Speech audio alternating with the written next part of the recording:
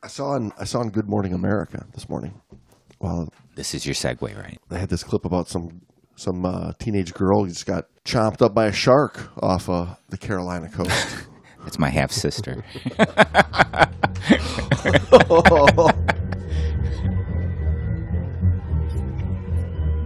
You're supposed to say. Well, you're supposed to say is.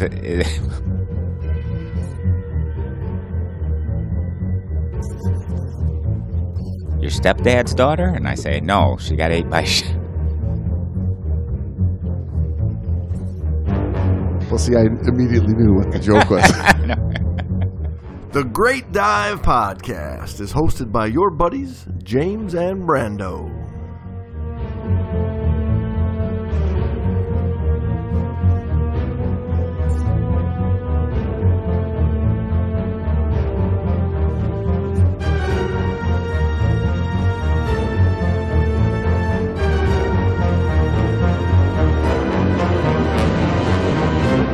Hey, everybody. Welcome back to the Great Dive Podcast. With your host,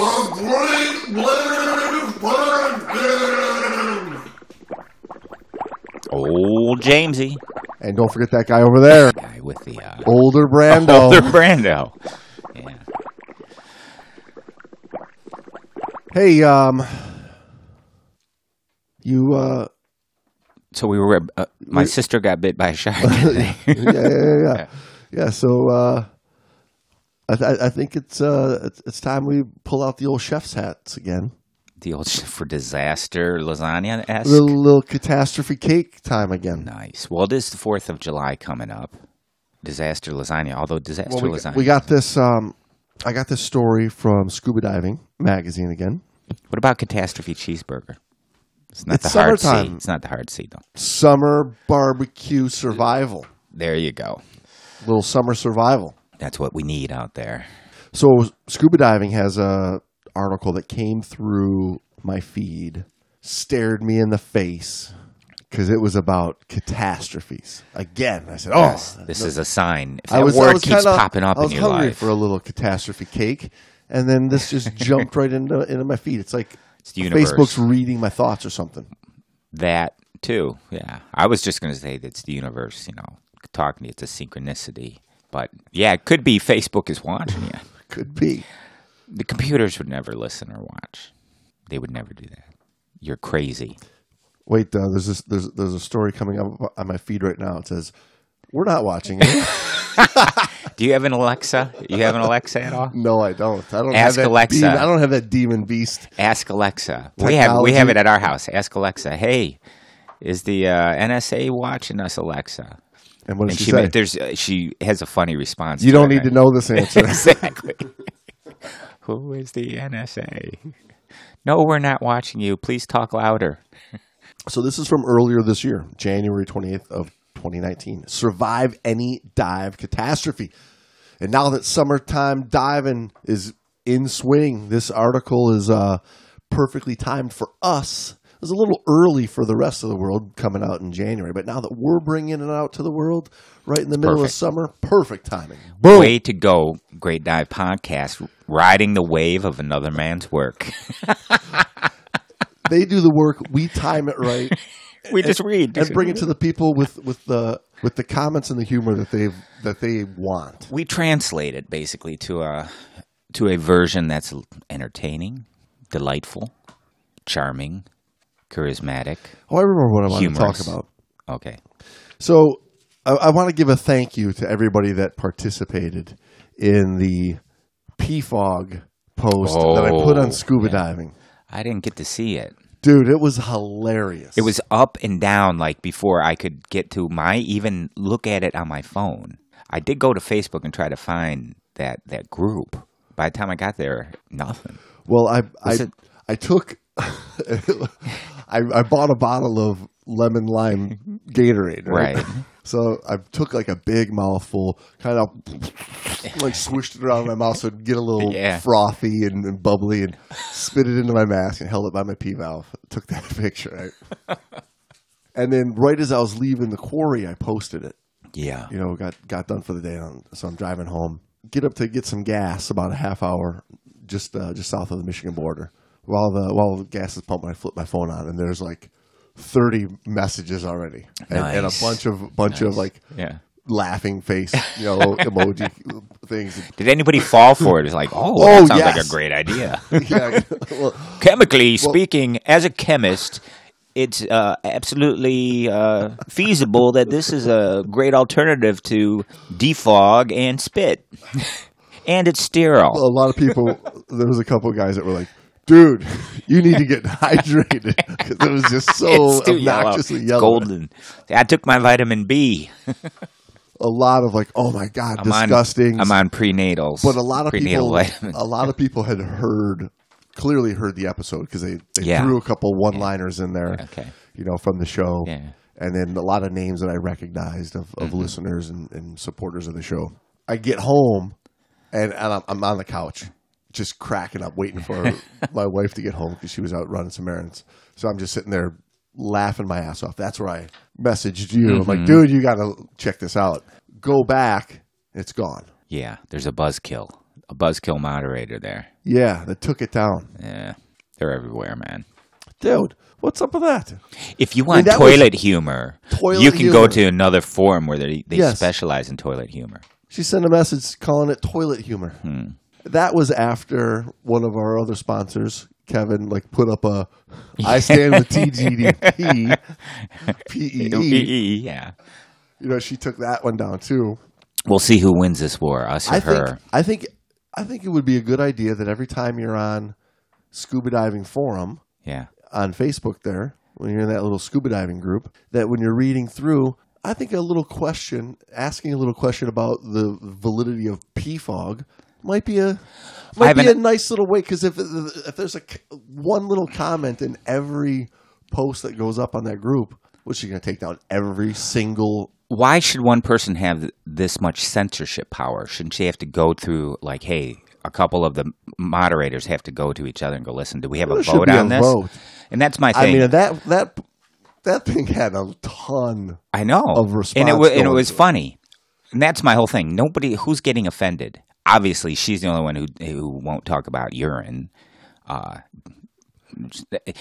Regardless, to a certain extent, I get it, but you should let people have it's not hurting anyone. We're not degrading anyone. But let's... no, and even if somebody even if somebody did look at that and go, I'm going to try it, we learned from the last episode that it's sterile. It's sterile. They're not going to get hurt. They might be a little, They might hurt their ego. Step back. When somebody sees them do it. It gives some material for future making fun of. With this digital world we live in, the land of the free is full of a million little... these little people. Full of a million little dictatorships now with all these little groups. This person must not have very much power in their lives, so they take it. I will be a moderator. Big fucking... You know how many moderators I've met? Hey, let's talk about some catastrophes. Survival. Let's talk about some survival. We learned last week that with an open chest wound out in the field, you could piss in it and it'd clean it up. That's some survival you should know about. Yeah, that's like the last ditch effort you would do.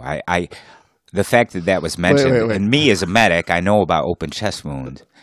They're like, yeah, I'm going to pee in your chest, and you're dying. It's like your buddy, I got to piss on you. Wait. Chest. You're like, before you put him in the before you put him in the ambulance. I got this normal saline sterile. No. Before you put him in the ambulance, hang on a second. I got to piss on him. I got to piss on him. It's the only way he'll live. It's natural to think that accidents always happen to other divers. Those statistical John and Jane Does who court disaster by idiotically violating every rule in the book. And it's true. They take most of the heat. But even the most experienced and responsible divers aren't immune to bad rolls of the dice. How bad? Imagine getting tangled in one of the following 10 situations, each of which is guaranteed to scare the bejesus out of you. We'll start by saying the unwritten first rule of each dilemma is to remain calm and avoid panicking as you assess your nasty predicament. So they give us 10 extreme catastrophes that could occur to us while we're diving, out of nowhere, things happen. Some of them. Some of them are self-inflicted in ways. Isn't actually everything, I mean, it's like the old saying, we all actually kill ourselves. Everything's kind of self-inflicted. Ever since the day you were born, you're slowly dying. Yes, well, life is a sexually transmitted disease that is 100% fatal.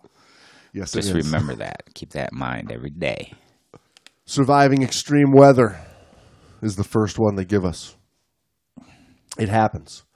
You surface to find the perfect storm or raging.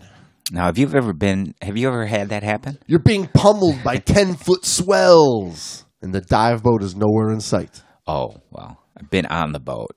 I've been on the boat. I've made it back onto the boat, but it's like you went down, it was beautiful, and you come up, it's not so beautiful. Right. Well, we had that in We've Munising. been there, Munising was a little bit times. like that. But I had off Milwaukee, we went out for a dive. We did our dive, and then there was a group of breather divers that wanted to do a dive that was further out.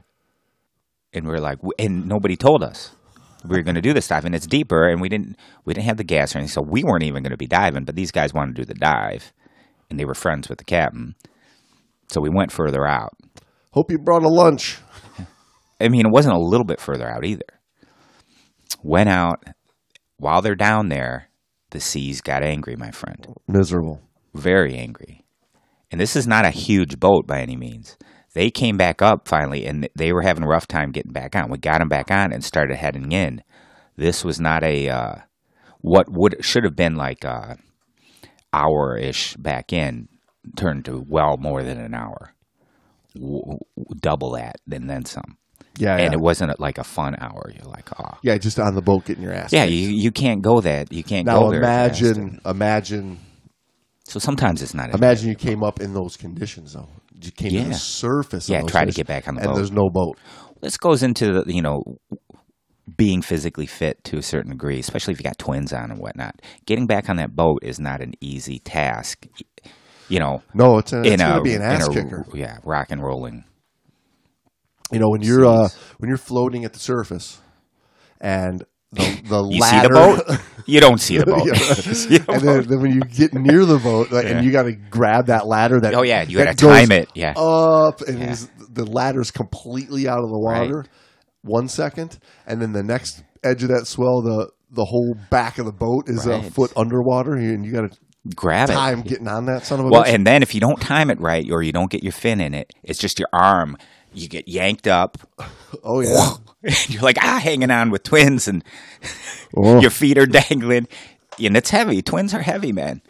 So it's like having, 100 and some odd pound guy hanging off your back, and you're hanging on with a hood and mask. It's not fun. But if you can time it right, it's kind of a cool little skill. If you get down, it goes down, you can get your fin and your hand on it, and then it shoots you up.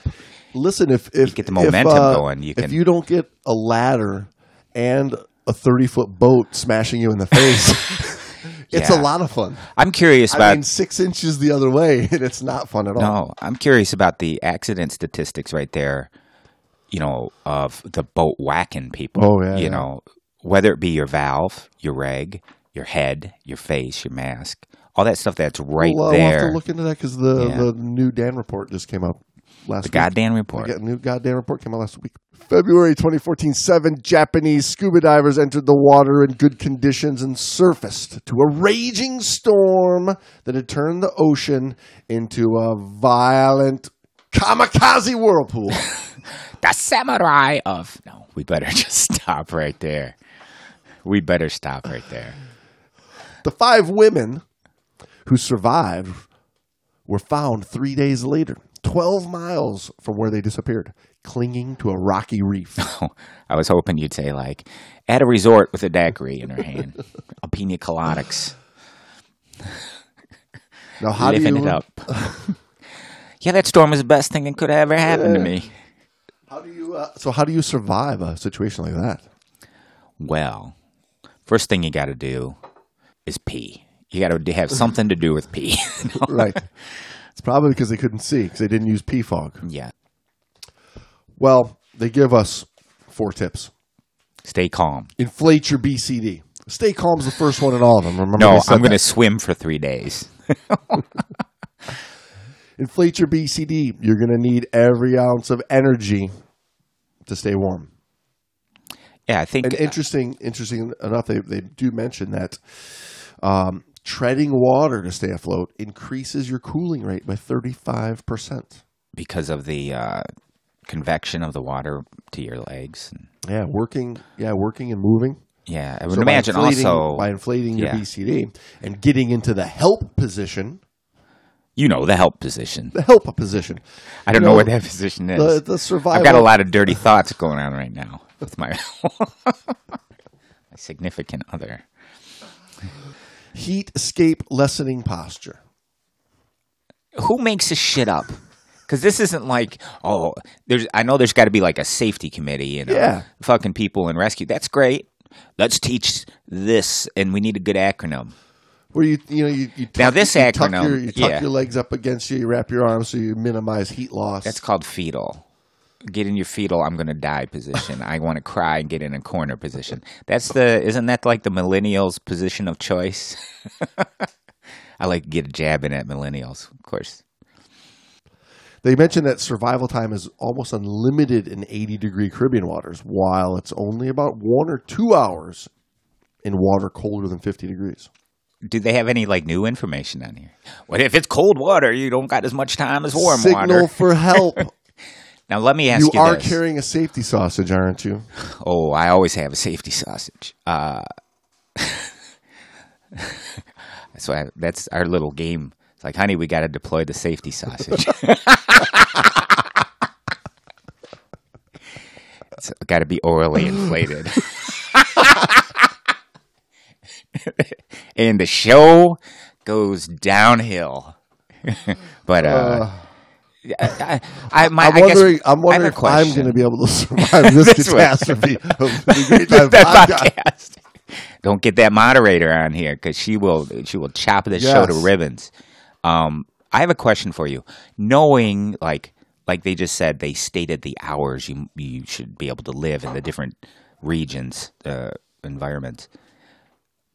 My question to you, is that beneficial or detrimental? Because if you don't know, like if you're in that water and it's cold and you remember this article on the Great Dive Podcast going, you have 3 to 5 hours to live here.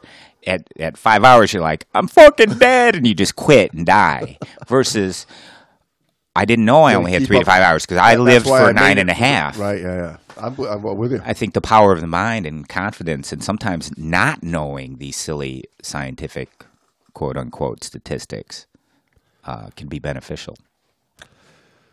All right, well, thanks for listening to the Great Dive Podcast, everybody. We'll see you next week. We don't want to give you any more bullshit scientific data. Using a mirror or a shining object like your mask or a dive computer face, you could use to reflect a little signal up to 40 miles away, they mentioned. Yes. If you got a reflectorized mask, it works. But I used to carry it. I don't carry it anymore. I had one in my wet notes, and it's just a little... Yeah, and you saw them at the dive shop, don't you? Yeah, little mirrors. Yeah. Yeah. For open water, big open water diving, it's not a bad decision to have. The giant safety sausage. I got that. Now dangling off your BCD, reflecting at everything and everybody. Attracts the barracuda. Ridiculous. But other good things to have. Not that I have that little dive alert siren deal. Not siren, but you plug it into your low pressure inflator. Yes. And I carry that on a little bolt snap in my pocket. Yeah.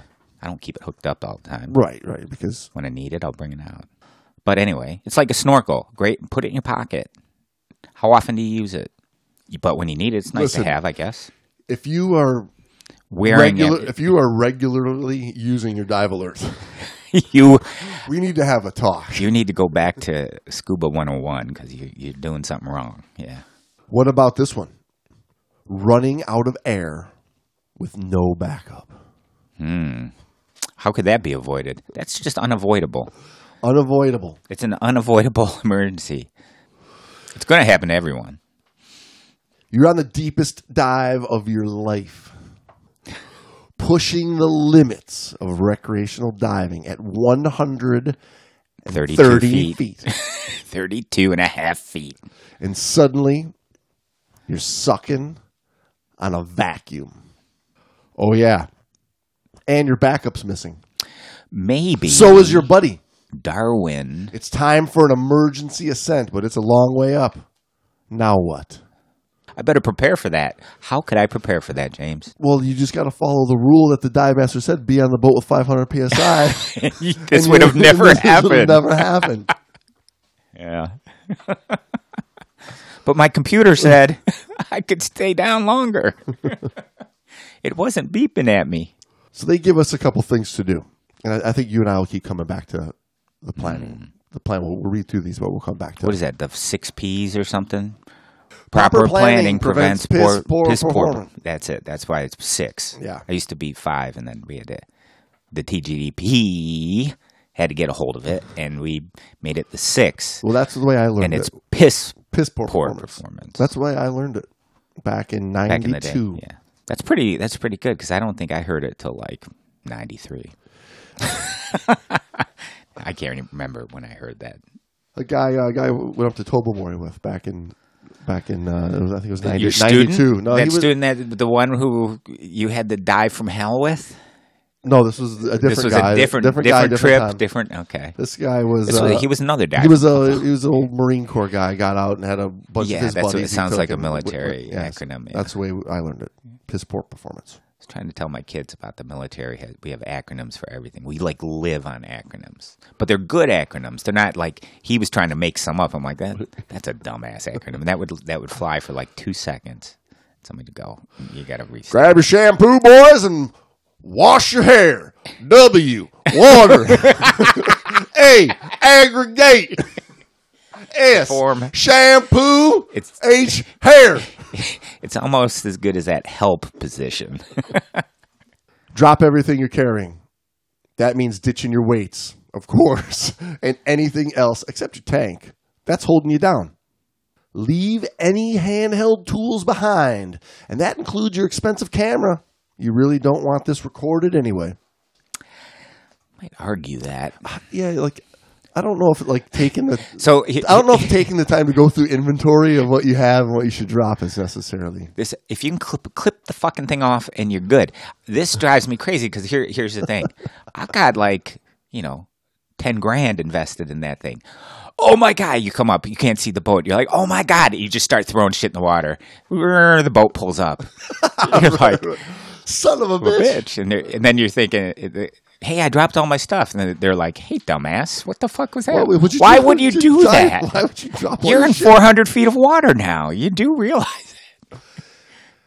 Drop all your shit. Come on, man. I can see if you're holding on to I was recovering. I'm trying to steal something off the ship. I found it cool. Anchor. Yeah, and you're carrying it the whole time. And you've held on to it for 6 hours, and you're like, we're not getting picked up. Drop the fucking anchor. I wonder why I ran out of air. Yeah. I've been carrying this. Had nothing to do with it. Anchor. This 40-pound anchor. I inflated my BCD. I wasn't moving. Exhale during your ascent. Okay. Wonder if they have... That's new information. As you ascend and external pressure drops, your tank may provide another breath or two. Use your oral inflator to fill your BCD at the surface. Signal for help with the universally recognized distress signal, a hand waved above the head. Hey, everybody! It's universally recognized distress signal. Once out of the water, monitor yourself for signs of decompression sickness. Remember, it could take more than 6 hours for them to become apparent. So they're saying that if you find yourself in this situation, these are the things you should be thinking of. Running out of air with no backup, what they're saying. But, you and I, in the past 115 shows, I think we've beat that one kind of mentioned on more than one occasion that running out of air doesn't just catastrophically happen. No. There's a series of events that lead to that. I'm curious. There's a series of events of your awareness breakdown that leads to that. A series of unfortunate events. Whereas the first one, surviving extreme weather, right? You could unintentionally get yourself into that situation. Right, even if you do the best planning. Right.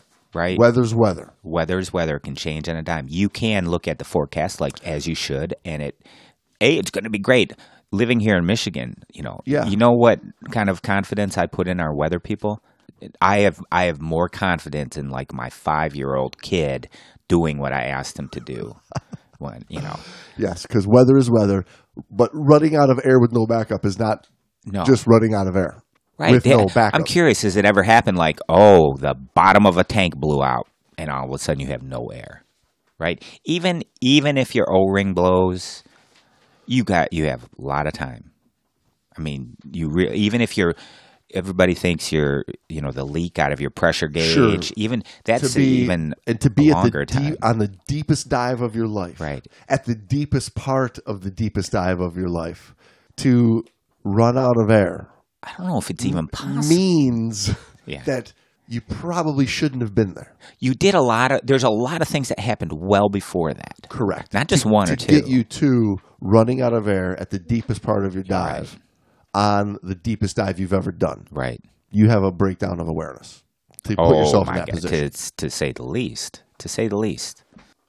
It's coupled with an over-exaggeration or an overestimation of your skill level and or abilities. And probably an over-trust of your equipment. Yeah. Which leads us to number 3, getting disoriented when your computer conks out.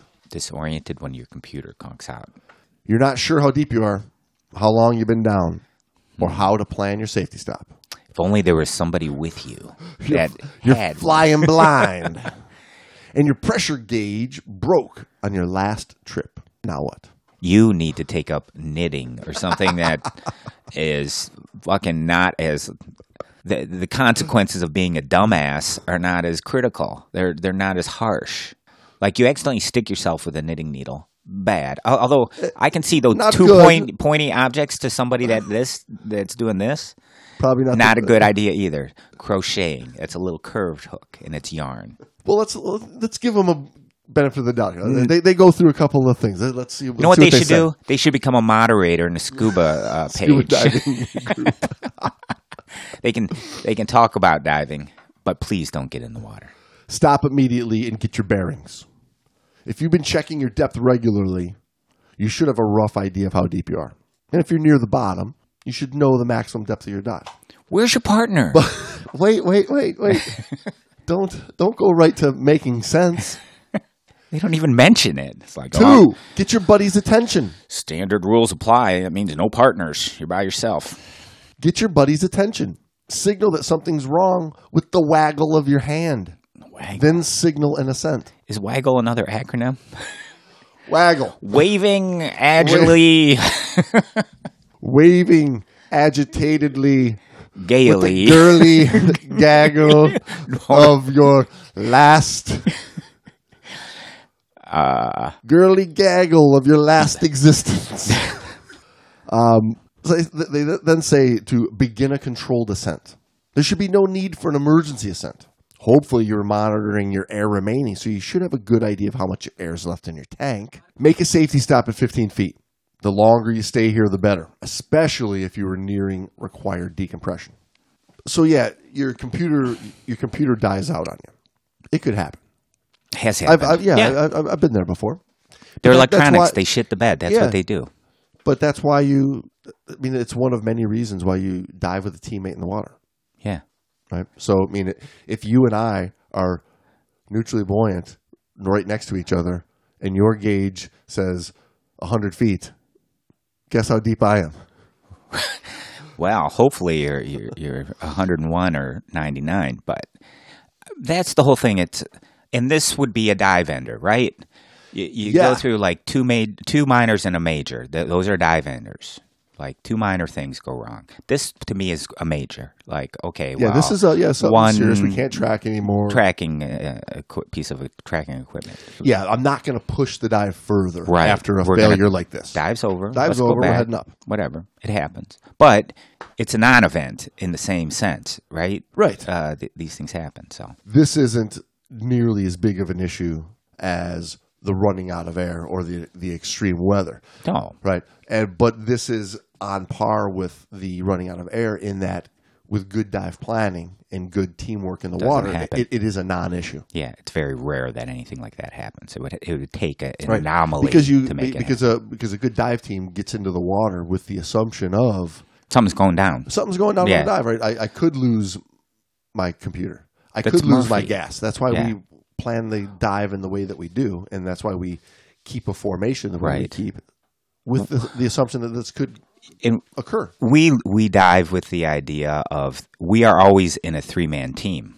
And what I mean by that is James, myself, and then there's Murphy. Old fucking Murphy, who's bad luck Murphy.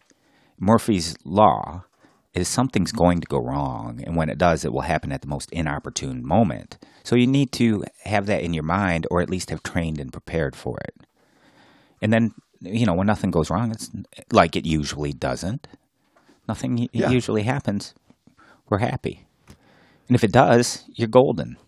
You've heard the grim tales of divers who hyperventilate, overbreathe their regulators and spit them out, and then drown with 1,000 PSI left in their tank. Well, today, that out-of-control diver is your very own buddy. He's not my buddy. I don't know. He might be that guy's buddy, but he ain't my buddy. And I don't think he's your buddy, Jamesy. And you're getting a crash course in the psychology of panic, which is far more common and potentially dangerous than equipment failure. Now what? So number 4 is saving yourself from a panicked buddy. I can understand. I mean, panic can hit anyone. Right. Even a well-trained person. Even a really well-trained diver. Yeah. Something could go wrong, and it could stir it up. No doubt about it. Yeah. Over-breathing your regulator, though, is something that should not go wrong with a well-trained intelligent individual. Well, this is the classic, what you were getting to in the last one, the running out of air, but you're not running out of air. You're not running out of air, and that has to do with density of gas. You can't get your breath. The CO2 buildup makes you want to breathe even more, and it's a vicious cycle. And that's where the over-breathing, the regulator comes in. This is what like I say, that to me is a higher risk, a higher probability and a higher risk of diving deep air and shit like that. That is like your real risk with deep air. Dense gas, CO2 buildup. So dealing with that panicked buddy, right. Whether it comes from that or just them being out of their comfort zone, doing a dive beyond where they should be, something that gets them to panic. I mean, right. I've been there with students, buddies. especially. Yes, you have to take over. You have to show them. You have to give them the confidence that you've got this whole dive. You grab them. You're not wishy-washy about it. You're not waggly or whatever the fuck they called it. You're looking them in the face. Your eyes have to convey everything's cool. Just chill the fuck out. Everybody be cool. Everybody be cool. We're all going to be little Fonzies here. Yeah, no doubt about it, right? And they do a good job mentioning that you got to approach cautiously. When you see your buddy's in trouble, use hand signals to determine his state of mind. What about the okay? waggly? Hey, are you okay? I'm okay. Are you okay? Are you okay? We're okay. How about the waggle? How about the hand waggle? Can I use that? Is he signaling that he's out of air, or is he flailing dangerously? Is he in the help position? Don't let a desperate buddy grab your regulator or endanger you both. Hold on to your buddy's BCD.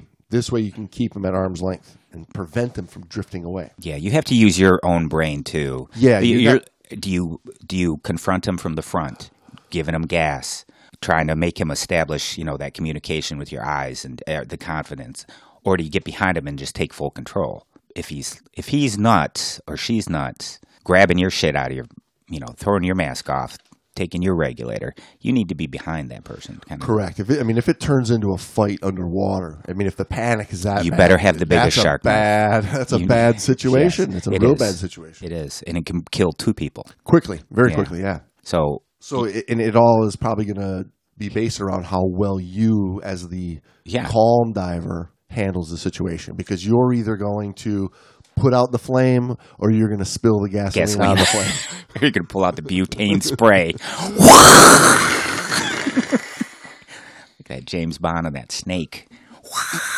I had a situation, with my wife, when we get on some of the deeper dives, earlier in the season, where, she's trying to get herself back to being comfortable in the water. Right. And it's like, I know the dive's well within her means. I wouldn't put her in a situation like that, but getting in the water, the cold water, early in the season, deeper wreck, can't see the bottom yet.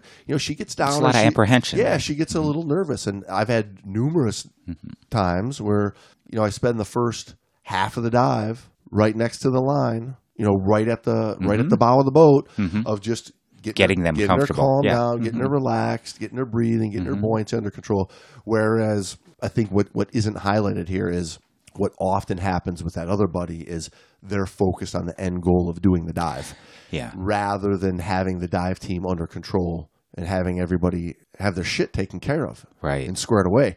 And that person just pushes the dive of let's go. We said we were going to go take a picture of the prop. You're mission oriented. We have to have that mission to be accomplished at all costs. That's where the little bit of apprehension and nervousness is going to turn into the panic. Right. So having that foresight at the beginning of the dive, knowing that your buddy's not ready to push. Don't push it. Don't push it. Don't push it. And along those lines, and a personal story, we're talking about our wives, or your wife, and my wife, we were in Key West, we had that little I shouldn't say little, it was a catamaran we're living on, and the captain took us out to a reef, 30-foot reef. She hadn't been diving. She hasn't been diving in a while. I did a refresher with her in the pool. She was awesome. But we get out there, and we had two 3-footers kind of thing, and I could tell she was nervous getting ready. We got in the water. She's not digging it. And I said, okay, we're done. And I think I didn't have to say it more than once, because normally she'll fight me with shit. But I'm like, we're done. I took her gear off in the water so that she could get back up the ladder. She's already got a rum and Coke. Oh, yeah, she stayed up there, and, I said, there's nothing down here that's worth any of this, number one. And I know it's only 30 feet of water, and we could have dealt with it. But but you can... That's where you stop. You can kill two people in 30 feet of water just as easily as you can kill them in, Well, she's going to kill me one way or another. I meant underwater. In the long run. But I meant underwater because of panic. I didn't mean because of the eyedropper of arsenic she's dropping into your food every day. For 6 years.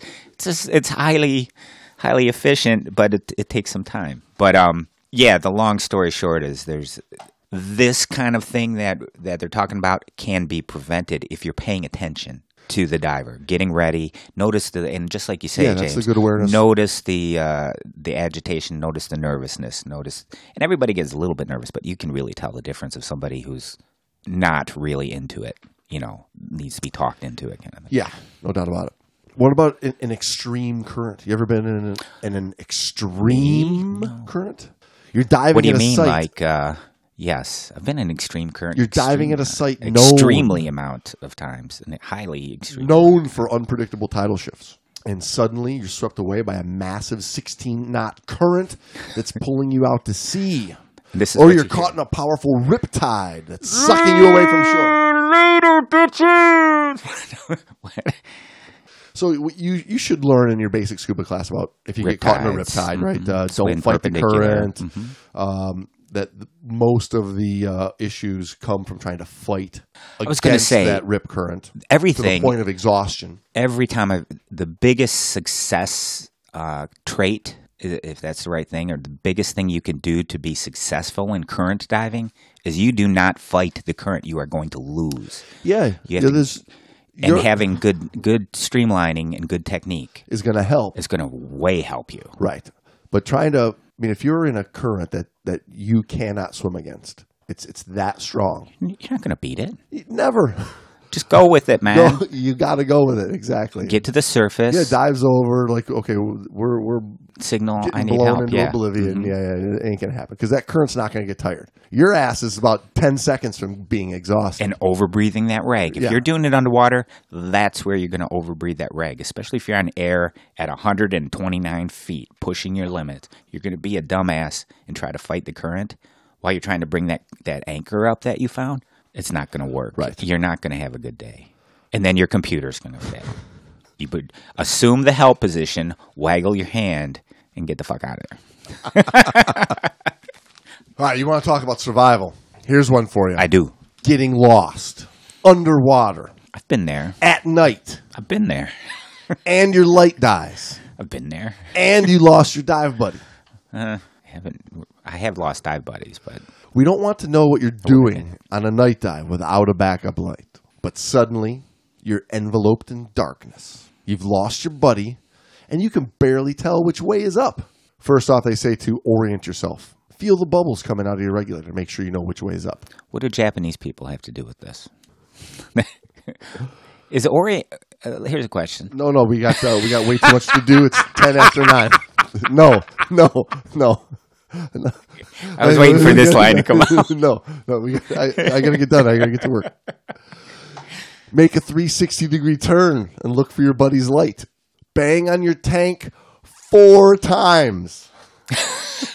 No more. The number of the count shall be 4. The sound. No more, no less. Attention. 3 is not enough. You can also shout into your regulator. 5 is too much. I'm over here. I can't see you. Bang on your tank 4 times. People respond to their names even when they can't seem to hear anything else. What? Bruno! I can't tell if you're calling for me or someone else. Bruno! Someone named Barrow. Is there a barroom down here? Bruno! Are you saying Bruno or Nando? I can't. I said Bruno. I still can't tell. Is there a Nando down here? If you spot your buddy, approach slowly. There he is. Think about it. Maybe that's not him. Think about it. How would you respond to a mysterious, silent sea creature grabbing you in the inky blackness of a night dive? Good point. If you don't spot your buddy in 1 minute, ascend. Look for him on the surface. You mean fall back on the old, I look for a couple minutes and go to the then go to the surface? Well, how many night dives have you been on where you didn't even bother turning your light on? A few. I Yeah, mean, like it's not super unusual if it's not that dark, Right. whatever. But there's ambient. I have backup lights. I shudder to say there's always ambient light. Yeah. But there's light. Sometimes when you get down deep, though, if you're doing a deeper night dive. Sure, I'm with you. With you. But at the end of the day, also, I mean, if you have a light and it goes out and your eyes have adjusted to having that light, and when it goes out, you are, because they're constricted a little bit from the light, it takes a little while for them to adjust. And then when I say a little while, it's a few minutes. Yeah, no doubt about it. But the biggest thing is you're on a night dive, you have a backup light. If you're going into a dive it's just dark right off the bat and you need lighting, you take backups of lighting, especially if it is something that's kind of required. If you lose it, you're like, oh, I'm at a big disadvantage here. Right.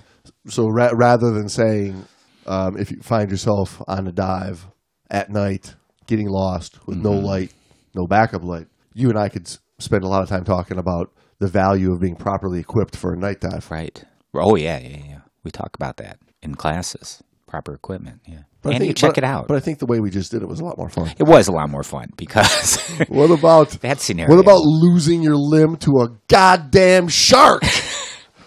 Besides that, you want to get crazy? Let's get crazy. Let's go to the ridiculous. The thing about losing your limb to a shark, painful, yes. Bad day, yes. Cool story at the bar, awesome. Fuck yeah. Wait, let's look at this. Here you are. You're at the bar. You're trying to pick up this chick, Karen. Yes. Old Karen is back. You're trying to pick up Karen. You're telling her the story how you lost your dive buddy.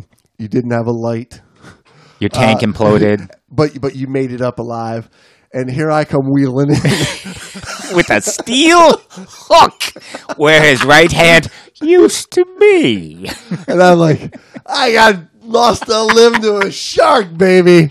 Like Karen's just gone. Who's going home with Karen? Karen doesn't even know I live. I even exist anymore. Yes, you're more likely to get mauled by a lion than bitten by a shark. And yes, sharks need our help. Unless you live on the plains of Africa, and you true story. Well, unless you live in the ocean, I should say. But yeah.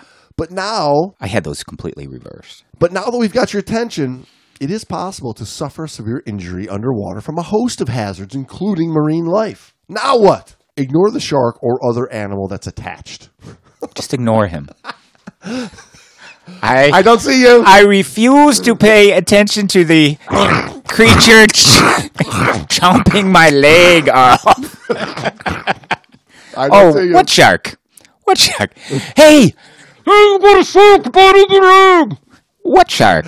I'm ignoring it. I'm just ignoring it. I'm just ignoring it. If you ignore it, he'll go away. You got a shark biting your leg. What shark? Just ignore him. He'll go away.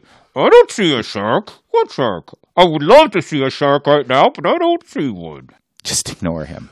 They mentioned that most attacks are one bite hit and run affairs. You're obviously going to try to make a controlled emergency ascent, unless you're losing a lot of blood. Then make an out of air emergency ascent.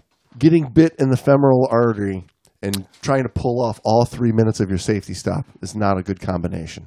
I'm gonna go on a limb and say. Yeah. No pun intended. Captain Obvious, yeah. No, I'm going on a limb and say. I get it. That's a little complex pun. That's not too bad. Yeah. They mentioned that if you actually do lose a finger, a toe, or a limb and have it, keep it cool, but don't put it on ice. Instead, seal it in a plastic bag first. That will preserve the limb for up to 18 hours. Enough time to get some medical attention. That's why I always carry a plastic bag in my left pocket. Always. A Ziploc bag, big enough to hold like one leg. It's a giant Ziploc bag. 1 gallon Ziploc bag. My leg is a little bit bigger than a gallon, my friend. It's a giant, like 25-gallon Ziploc baggie. You can get them at Shark Bites R Us. Save a Dive kit contains 2 plastic bags in case you really get, really have a little tango you and your buddy. With Mr. Jaws there. What about this one? Getting caught in a downdraft. That's a pretty. Of all the things we've heard, that's probably it can happen. This is another one like extreme weather. Yeah. Right. Yes. During a wall dive, you suddenly find yourself hurtling downward at an accelerating pace, caught in a downdraft that's overpowering you. Now what? Now they mentioned that if you're near a wall or a very large wreck, to kick rapidly away from it. Downdrafts are often caused when a horizontal current strikes a wall and deflects downward. Yes, I'd agree. I concur. A few kicks away should get you into some more stable water. And then slowly ascend. Don't freak out, Yeah, like man. You're not going to be out in just mid-open water and there's like a downward suction going from the surface to the bottom. Right? If you can't kick out of the downdraft, inflate your BCD to slow the descent. But keep one hand on your purge valve so you can dump air as soon as you're out of that vertical current. You don't want to rocket upwards. No. Once you've escaped, and you certainly got to be careful of that. So you get out of the current, and then you embolize or bend yourself up because you panicked and blew to the surface. Correct. Yeah. If you're on a wall dive, you can grab a rocky outcrop. Yeah, you can grab it to stop yourself from moving downward. And grab that shark that's a hold of your leg, and maybe he'll swim up. He doesn't he doesn't want to be downdrafted. The crawling up Spider-Man move is a last resort because you'll probably slash yourself up pretty well trying to climb up that corally wall to the surface in an attempt to save your ass. A little bit different from getting caught in a downdraft. Number 9 is getting trapped inside of a wreck. That is another realistic scenario should you, A, be untrained, B, be a dumbass, and C, not have the proper equipment. If you're not specifically trained for wreck penetration, you shouldn't enter one in the first place. Getting tangled... It doesn't seem to stop people. Does not. Getting tangled in invisible monofilament line is one thing. Getting pinned by a ton of steel is another. You're inside and you're stuck. Now what do you do? Shark stuck on your leg. What if all of these happen together? What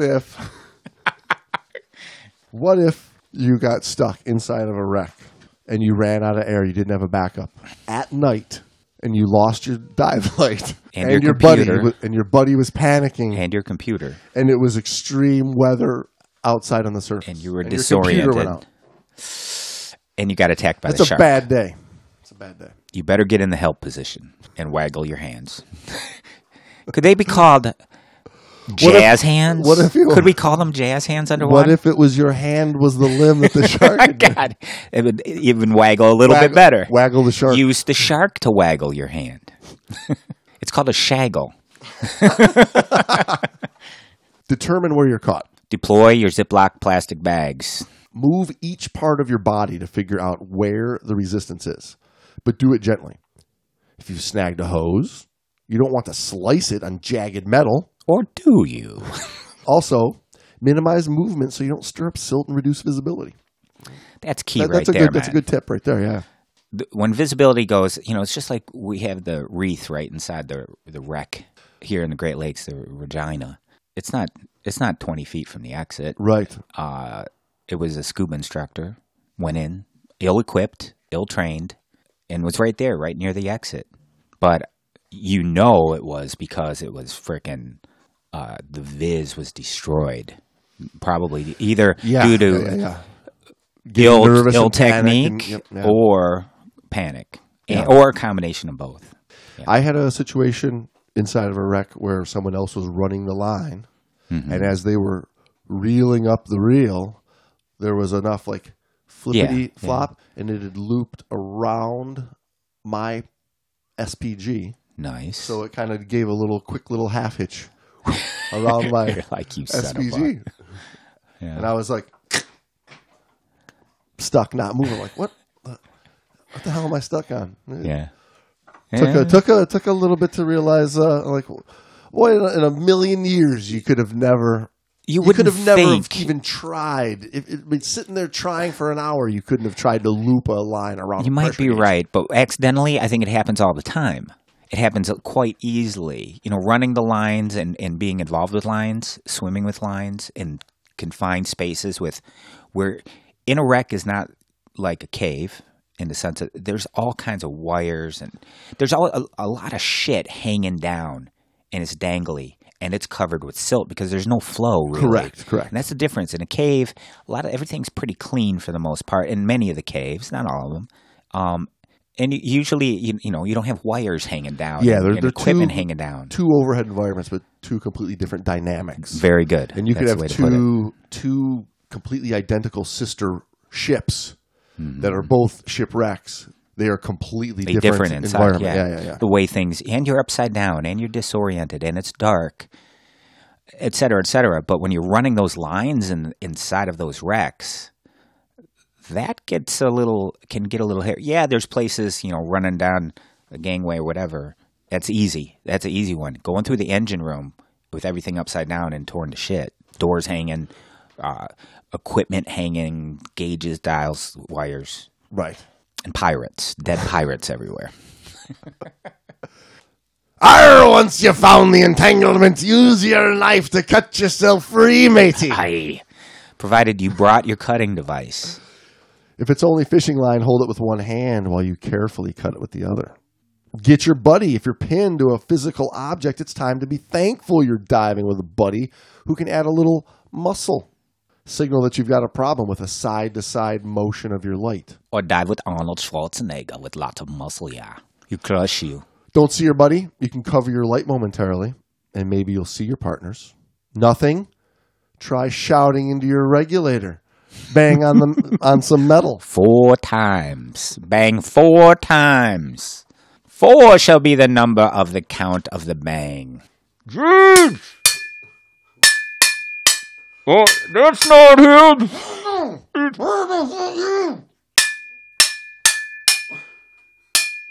Nope, that's not him either!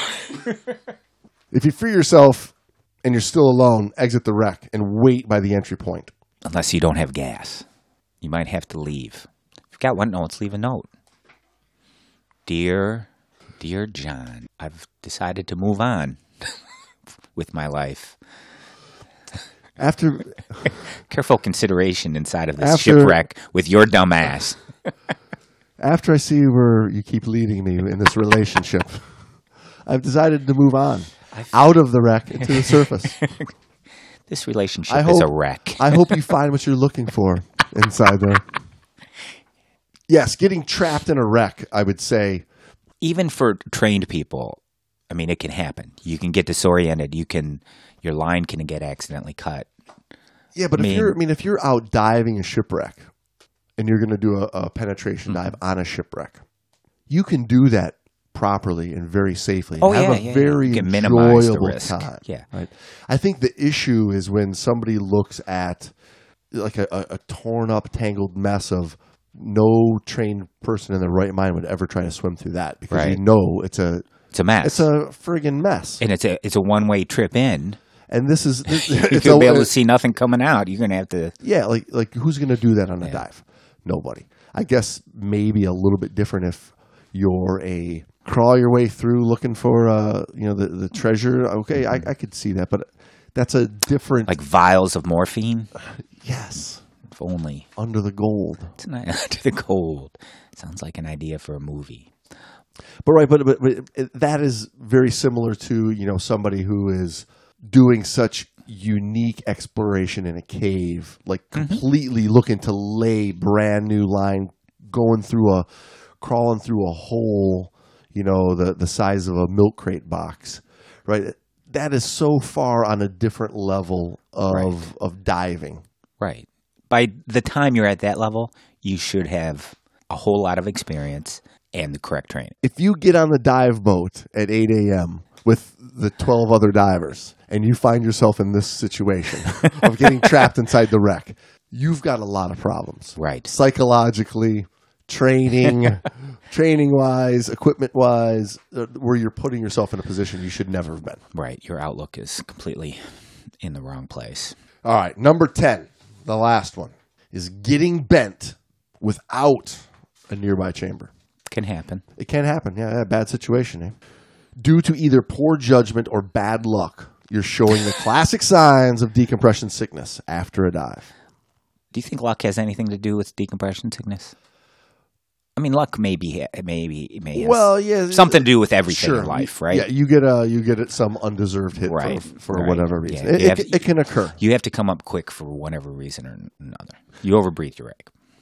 You got bit by a shark. Shark is attached to your leg. So you ignore it, but you can't ignore the bends. You swam away from a panicked buddy. Exactly. You're caught in a downdraft, inflated your BCD. And your computer stopped working. Something happens. From pain in your joints to numbness, and you're a full day from the nearest recompression chamber. Later on, you figure out what went wrong, but now what? What do we do now? So they say, don't make another dive, even if your symptoms are slight and you're not sure. But right, and that was brought up. And again, I'm going off of 20-year-old knowledge here. Those tables, they did say, like, listen, we would use them when you have nothing else. You're not a day away. You're just not getting to it. You're going to be dead. Right, yeah. So, don't make another dive unless it's to do something like that. If that's your only alternative, it may have to be. They mentioned next that seek medical attention and be prepared for an emergency evacuation. You just said we couldn't have medical attention. Contact Divers Alert Network, and they can help you find the nearest chamber. You just said you knew where the nearest chamber was, and it wasn't for a day away. Well, okay, so here's something interesting. I'm surprised they don't say, don't go diving that day, and you won't get bent. Yeah. Oh, you just said we went diving. Well, it doesn't matter. Maybe you should have played tennis instead. Regret. Well, here's an interesting point of discussion, right? So if you were doing a dive that you knew that you were in a very remote location, far, far away from safety. Or treatment. Or treatment. Yeah. Right. Versus you're doing a dive that's a 5-minute boat ride from shore where there's a full hospital with full recompression chamber right there. Or you're in a populated area with the medevac choppers, all the good stuff that you need. Would you plan the dive differently as far as your decompression schedule? Yeah. Or would you run the exact same response to what the computer's flashing you? Or would you have some sort of a strategy in place where you can think through the decompression more than just following the computer again in that situation? Maybe dive conservatively. Maybe bring extra O2. Maybe do not push that limit. That's what I mean by dive conservatively. Add a big buffer. Yeah, Add right. extra 20 foot to the surface on 100% O2 time kind of thing. There's Yeah. a number of things you can when do you're- that cleans you up a lot better. Yeah, Right. when you're doing a dive, I've mentioned before that I did that Cocos boat where you're 36 hours boat ride Yeah. to get out to where you're going to go diving. You got to approach those dives differently than when you're in Key Largo. Right. Exactly. You're 'cause remote now. 'cause You don't have treatment. Yeah, you screw up. I mean, it's a day and a half boat ride. It's a damn near a day for a helicopter to come get you and get your ass back. Yeah. Right? It's a completely different ballgame. So you're not going to just, or I would say you shouldn't just jump in with the same assumption of your computer to send you down and send you back home with a little kiss on the cheek. Right. Everything's fine again. Yeah. Don't push your limits, man. I don't know. It comes to just evaluating the situation and planning the dive properly, where you mitigate risk. All right. Well, hey, everybody. That's how you handle and survive diving catastrophes. What do you think of this one, Jamesy?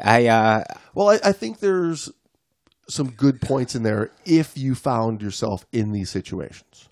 But I think More reasonable? An appendix to the article is what we just did of, hey, let's not put ourselves in a position.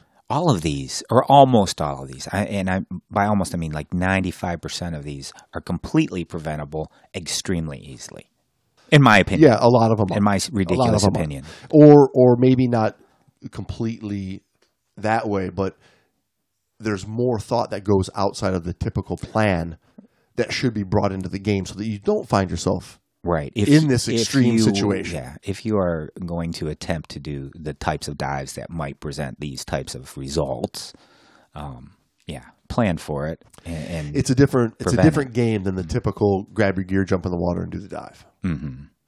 I mean, I'm talking about all of these things. Yeah. Like, a shark attack, fluke. Could it happen? Sure. It's a 1 in a million. Should we really be addressing it? Like, by addressing it, you give it this credence, like, well, this could happen to you. Well, monkeys could fly out of my butt. Probably not gonna. I don't know if I want to spend a lot of time on ignoring the monkeys flying out of my butt. I'm telling you.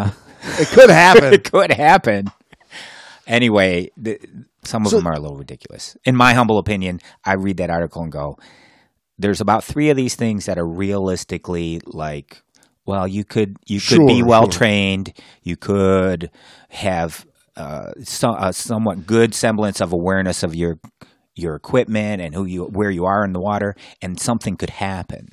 Yeah, but most of these are like complete to the, okay, you're a dumbass, you did dumbass things, and now dumbass consequences are happening. Right, and the other part of that is these are so wild and out there. That's what I mean by you're a dumbass. Get it. Yeah, so I get the premise of the article, and it's interesting. It's fun reading. I think it's supposed to be more comic to me. That's supposed to be a comic article. Just the shark attack, ignoring it right there. Ignore it. Well, ignore the shark. I think what would make this good education is if there was a way to look at these of like likely possibilities and formulate an active training regiment that looked at each one of these and this is how we prevent it in the first place. Right. But some of them are so far out there that it just ain't gonna happen. So hey, on that note, let's sign some logbooks. First, I want you to knock on your tank 4 times. I'm gonna sign your logbook 4 times. No more, no less. Bring out the holy tank knocker. The number of the knock shall be 4. Okay, so here we go. Survived another one.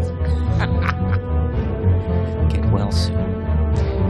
Hey, all right, that's all I've got. I don't have any. Dive safe, folks. Check it. Watch out for those catastrophes.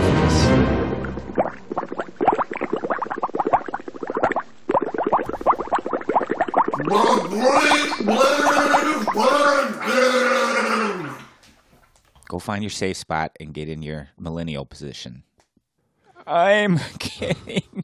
I want to go home position. That's what it should be called.